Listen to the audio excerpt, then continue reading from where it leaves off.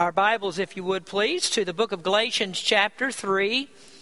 And our subject this evening is the second part of the message, Fools Depend on the Flesh.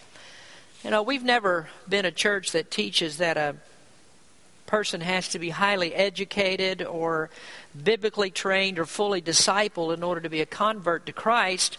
In fact, the apostles, the original ones that Jesus chose, those 12, were not described as being educated men.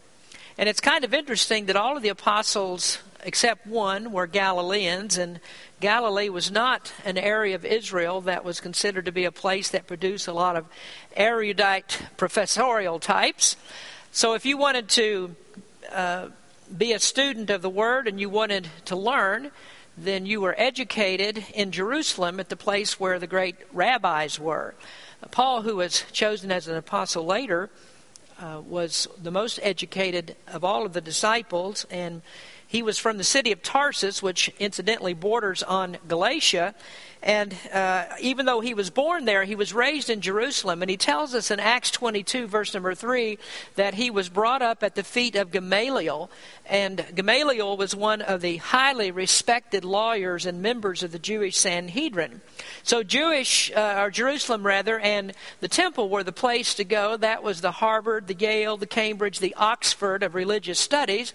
And so if you wanted to learn the Word of God and you wanted to learn about the law and wanted to learn about Jewish life, religion, and all of that, then Jerusalem is where you would go. Now it's interesting also that there was only one of those disciples who was from Jerusalem, and that was Judas. And we all know how he turned out. So we learn from that, I think, maybe coincidentally or incidentally perhaps I should say, that being a convert to Christ and being a leader even among Christians does not mean that you have to have a great prior education. But that doesn't mean that Christianity is a very simple religion. In fact, the doctrines of Christianity are very profound.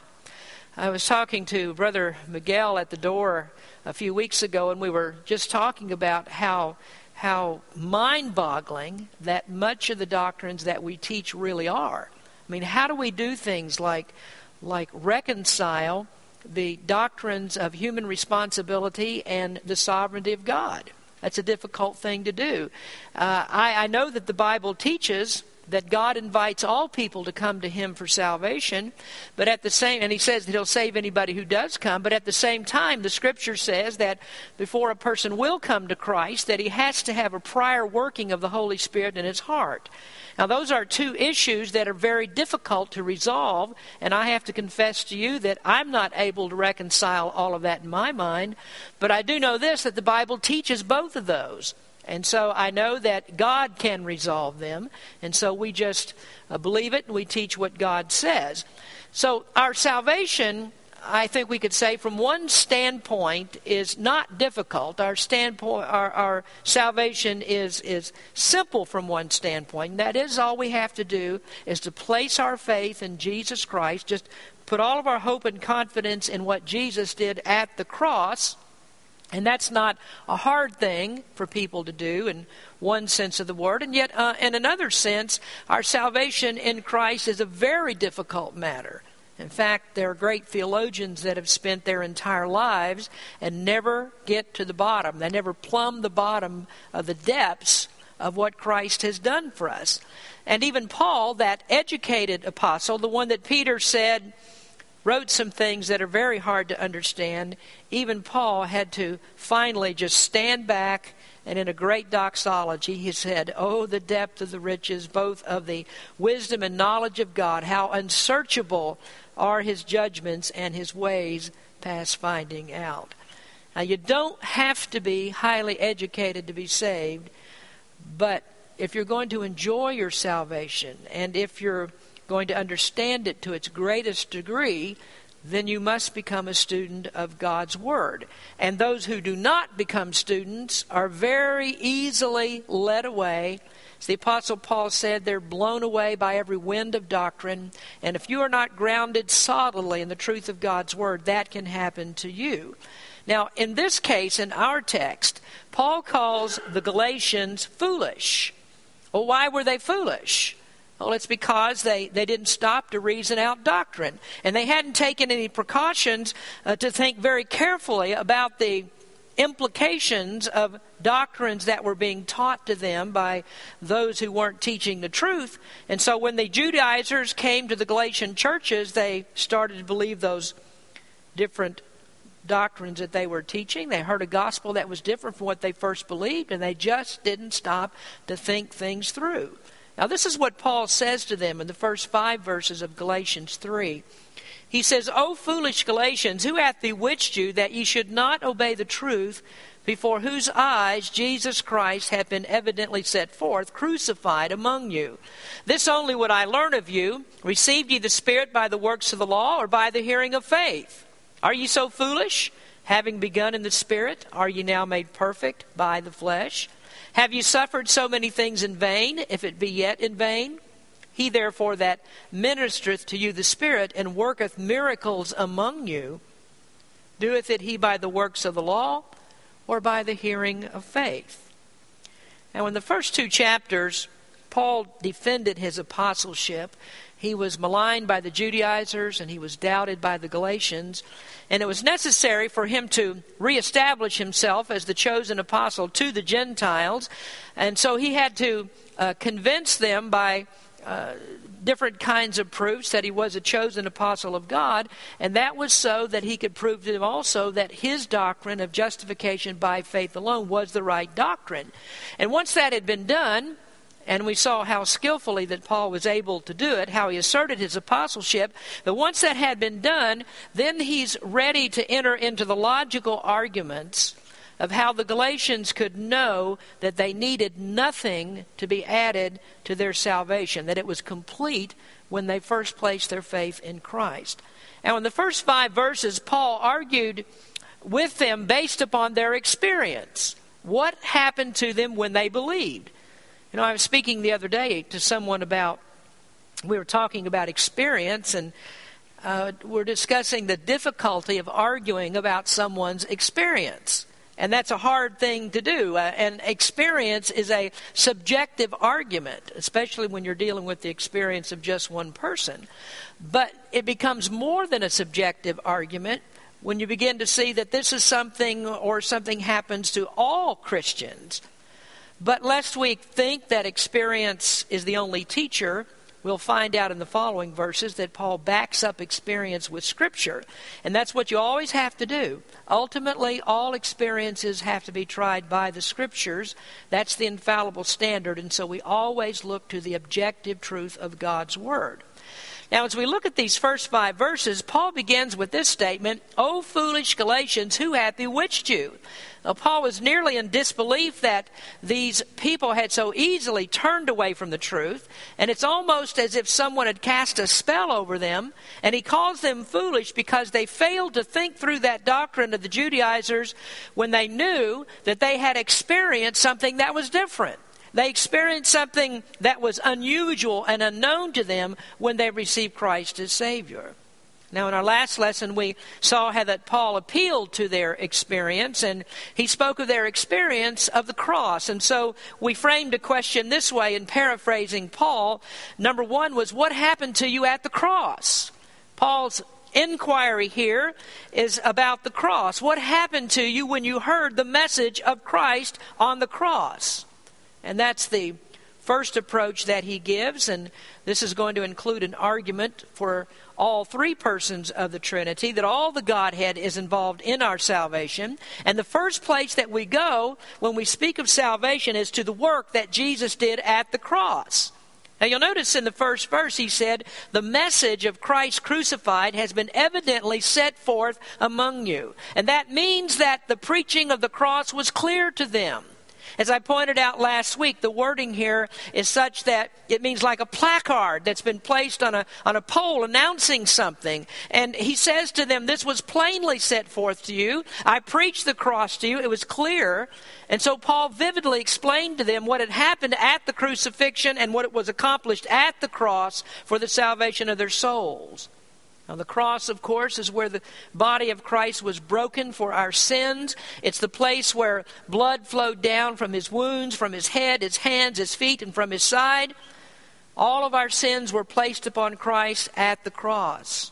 One author wrote, when speaking of how Paul presented the cross to them, he said, "They looked, they listened, till their hearts were broken, till all their sins cried out against them.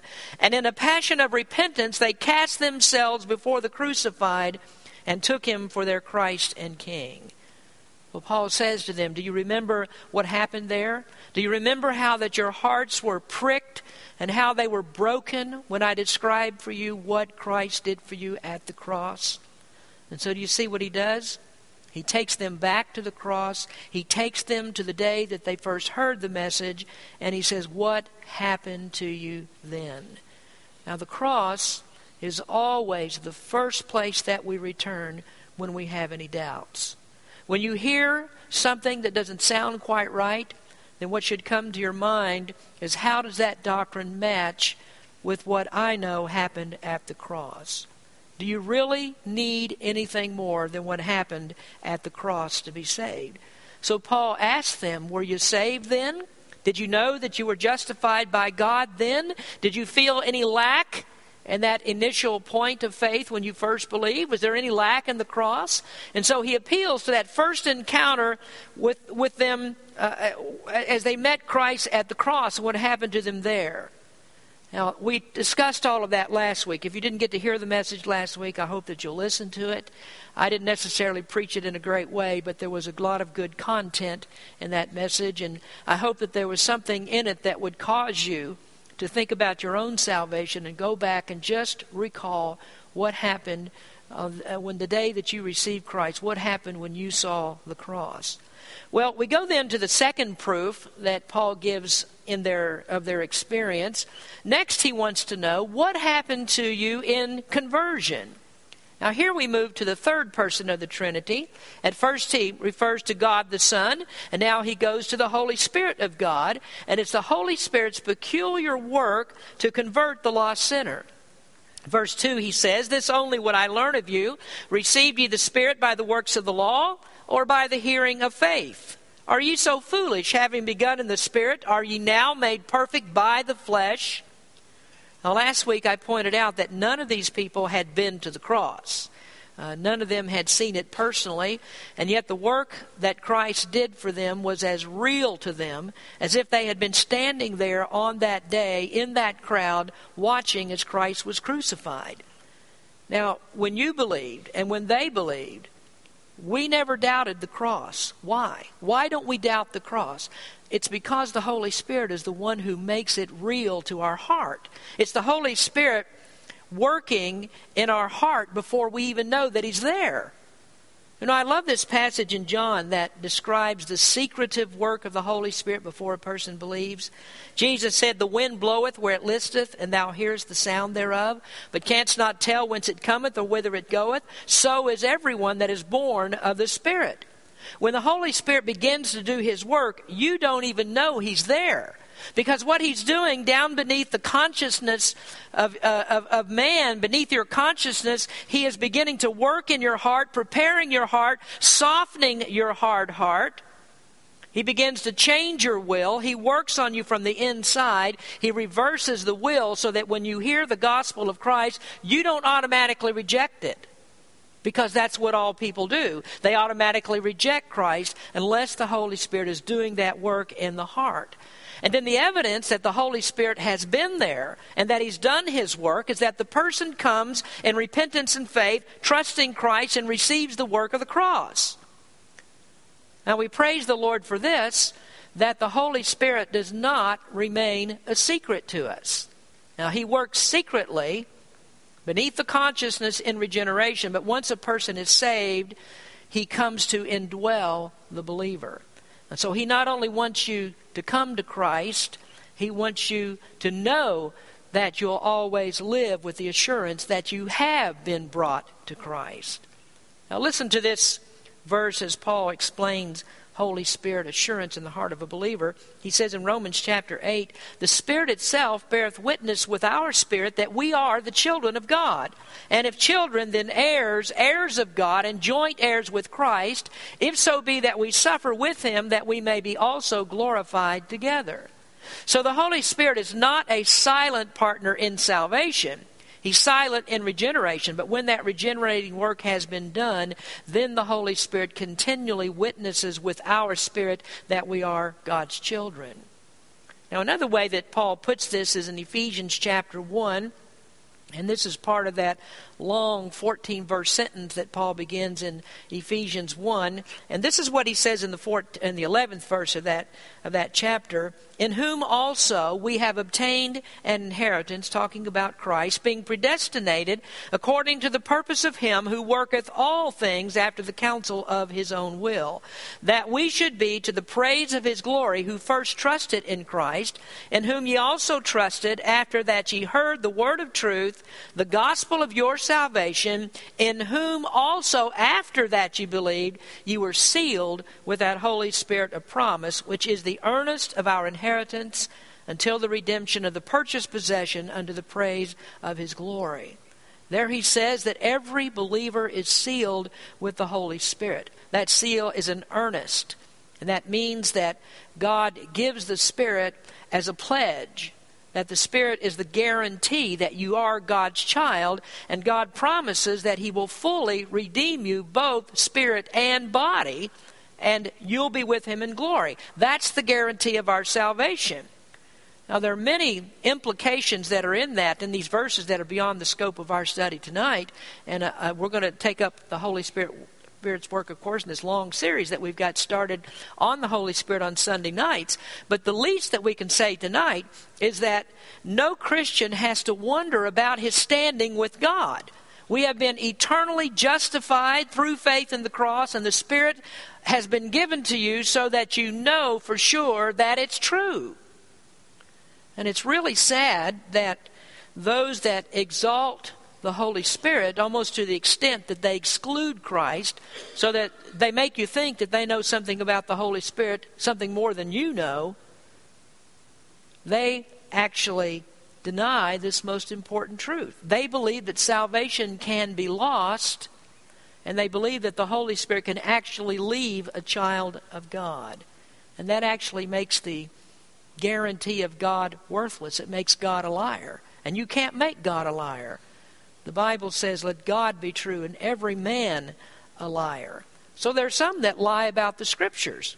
In fact, there are many do, and we can't do anything less to point out their lies.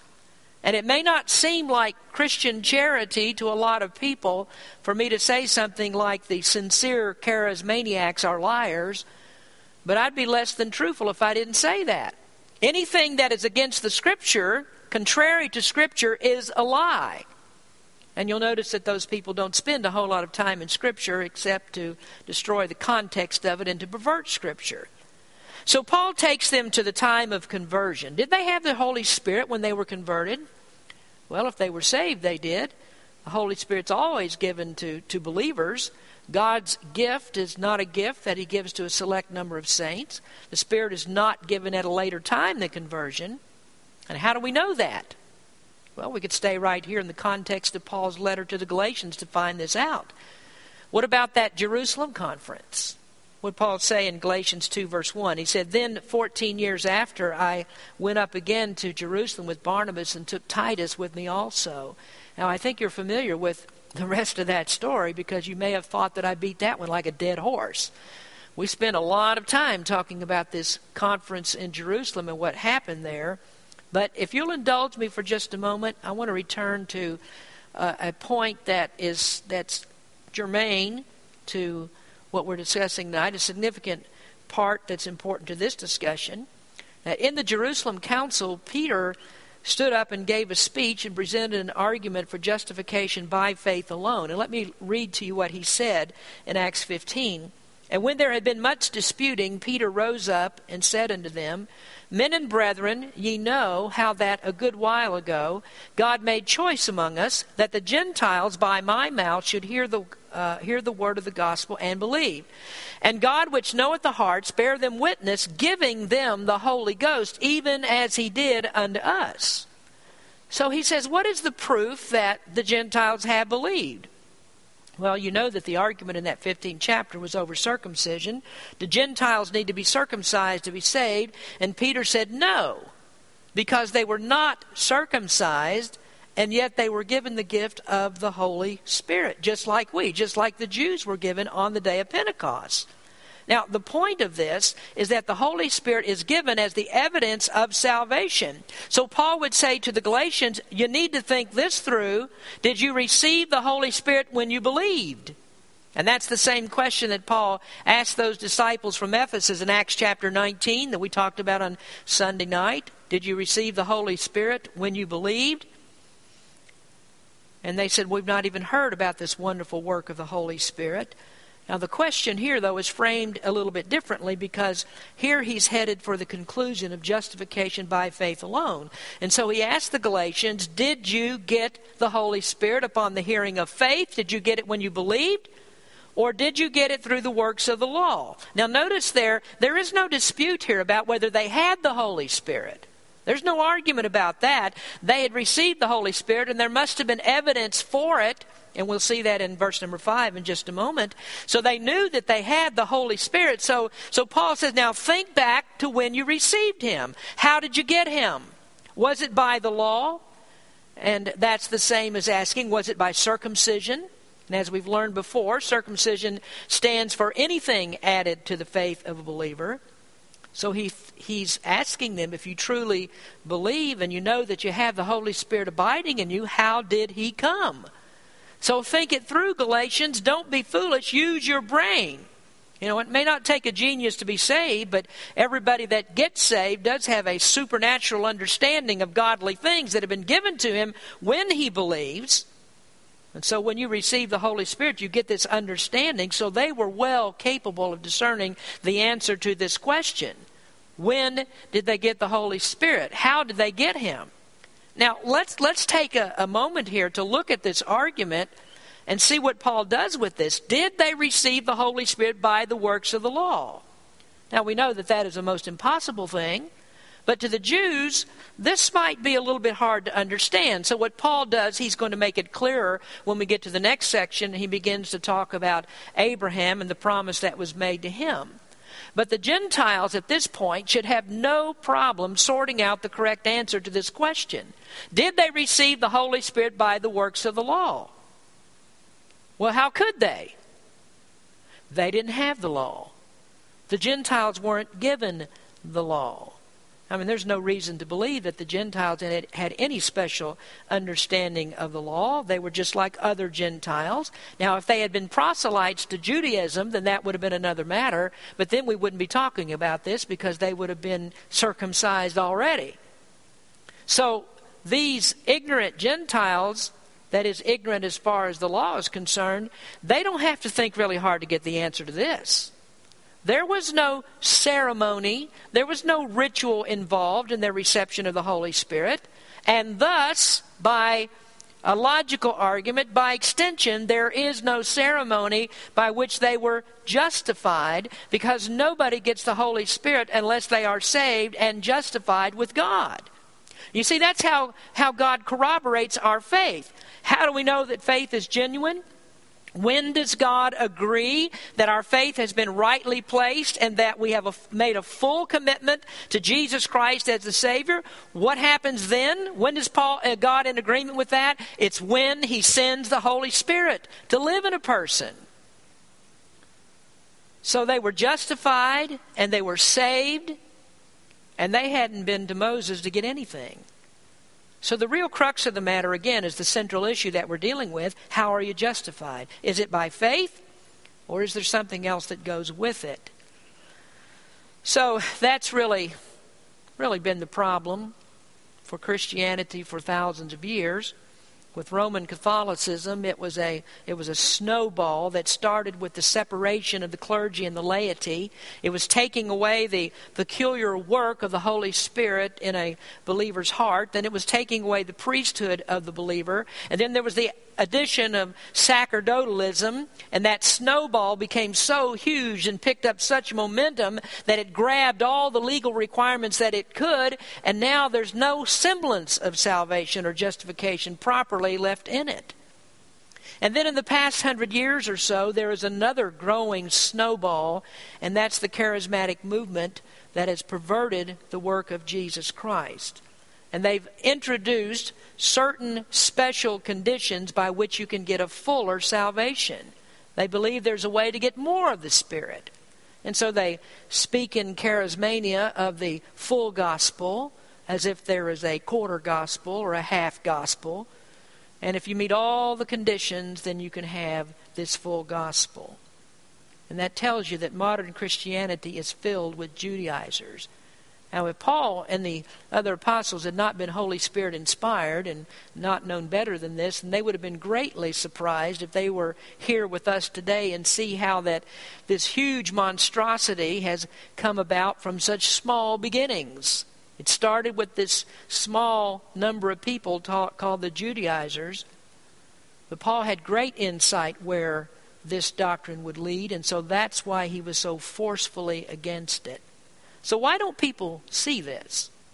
Well, either they're not saved, and I think that's the case most of the time, or they're foolish. They don't think things through. Their heads are stuck in some alternate reality or something like that. It's like they're walking around on drugs or something. So they're foolish. They're just floating around, and they think they have a greater understanding of the Word of God, a greater understanding of faith, and they don't have any understanding at all.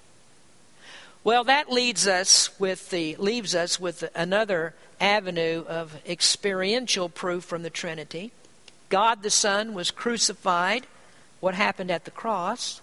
The Holy Spirit was given. What happened in conversion? And now we come to the third person, or rather the first person of the Trinity, and that's God the Father. And so now Paul uses God the Father in his argument. So thirdly, the question is, what happened at your confirmation? Now, I'm not speaking of confirmation like Roman Catholics and Protestants do. This is not a sacrament that I'm discussing here. It doesn't make a Christian a fuller Christian or grant him rights and privileges in the church. But what I mean by this is, how did the Father confirm their faith? How did the Father show them it was genuine? Now, I've touched on that a little bit. He gave the Holy Spirit to come to live in a person's heart, and that's the guarantee of eternal salvation. Now we notice in verse number 5, He therefore that ministereth to you the Spirit, and worketh miracles among you, doeth it He by the works of the law, or by the hearing of faith? Now He, at the beginning of verse number 5, refers to the Father, that the Father is the one who gives the Holy Spirit. John 14:16, Jesus said, And I will pray the Father, and He shall give you another Comforter, that He may abide with you forever. In the 26th verse, But the Comforter, which is the Holy Ghost, whom the Father will send in my name, He shall teach you all things, and bring all things to your remembrance, whatsoever I have said unto you. In John 15:26, But when the Comforter is come, whom I will send unto you from the Father, even the Spirit of truth, which proceedeth from the Father, He shall testify of me. Luke 11:13, If ye then, being evil, know how to give good gifts unto your children, how much more shall your heavenly Father give the Holy Spirit to them that ask them?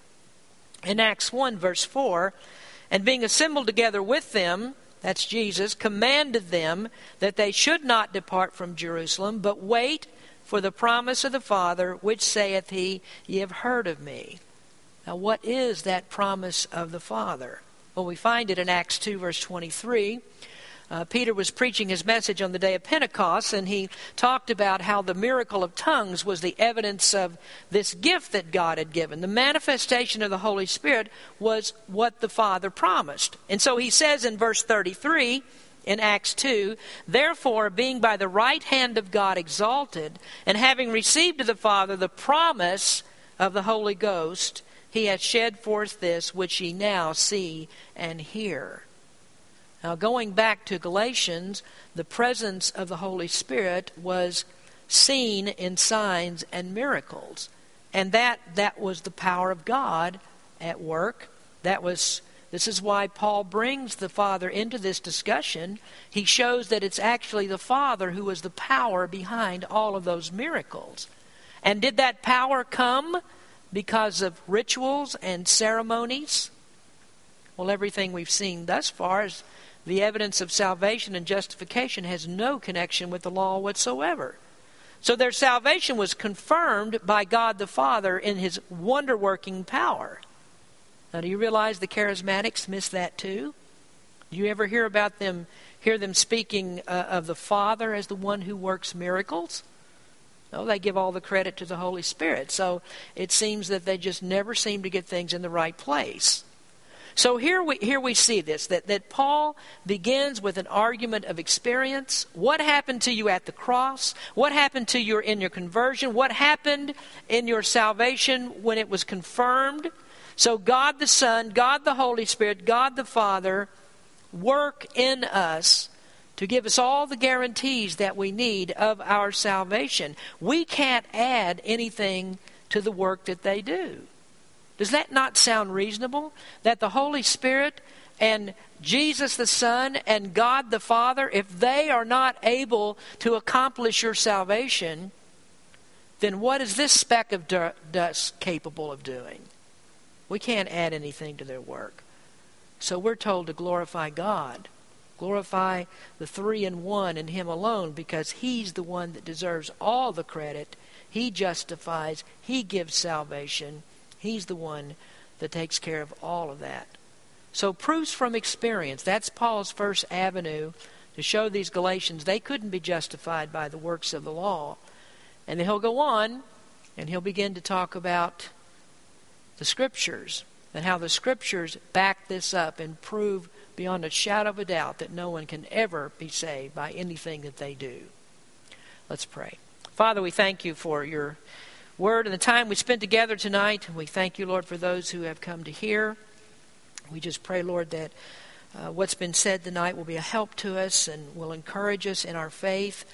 It's just a wonderful thing to know that you are so concerned about us, that the Holy Spirit and Jesus Christ and God the Father take up such important places in making sure that our salvation is fully guaranteed.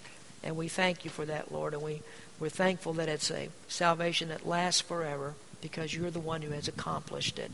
Bless our people. Thank you again for this night. In Jesus' name we pray. Amen.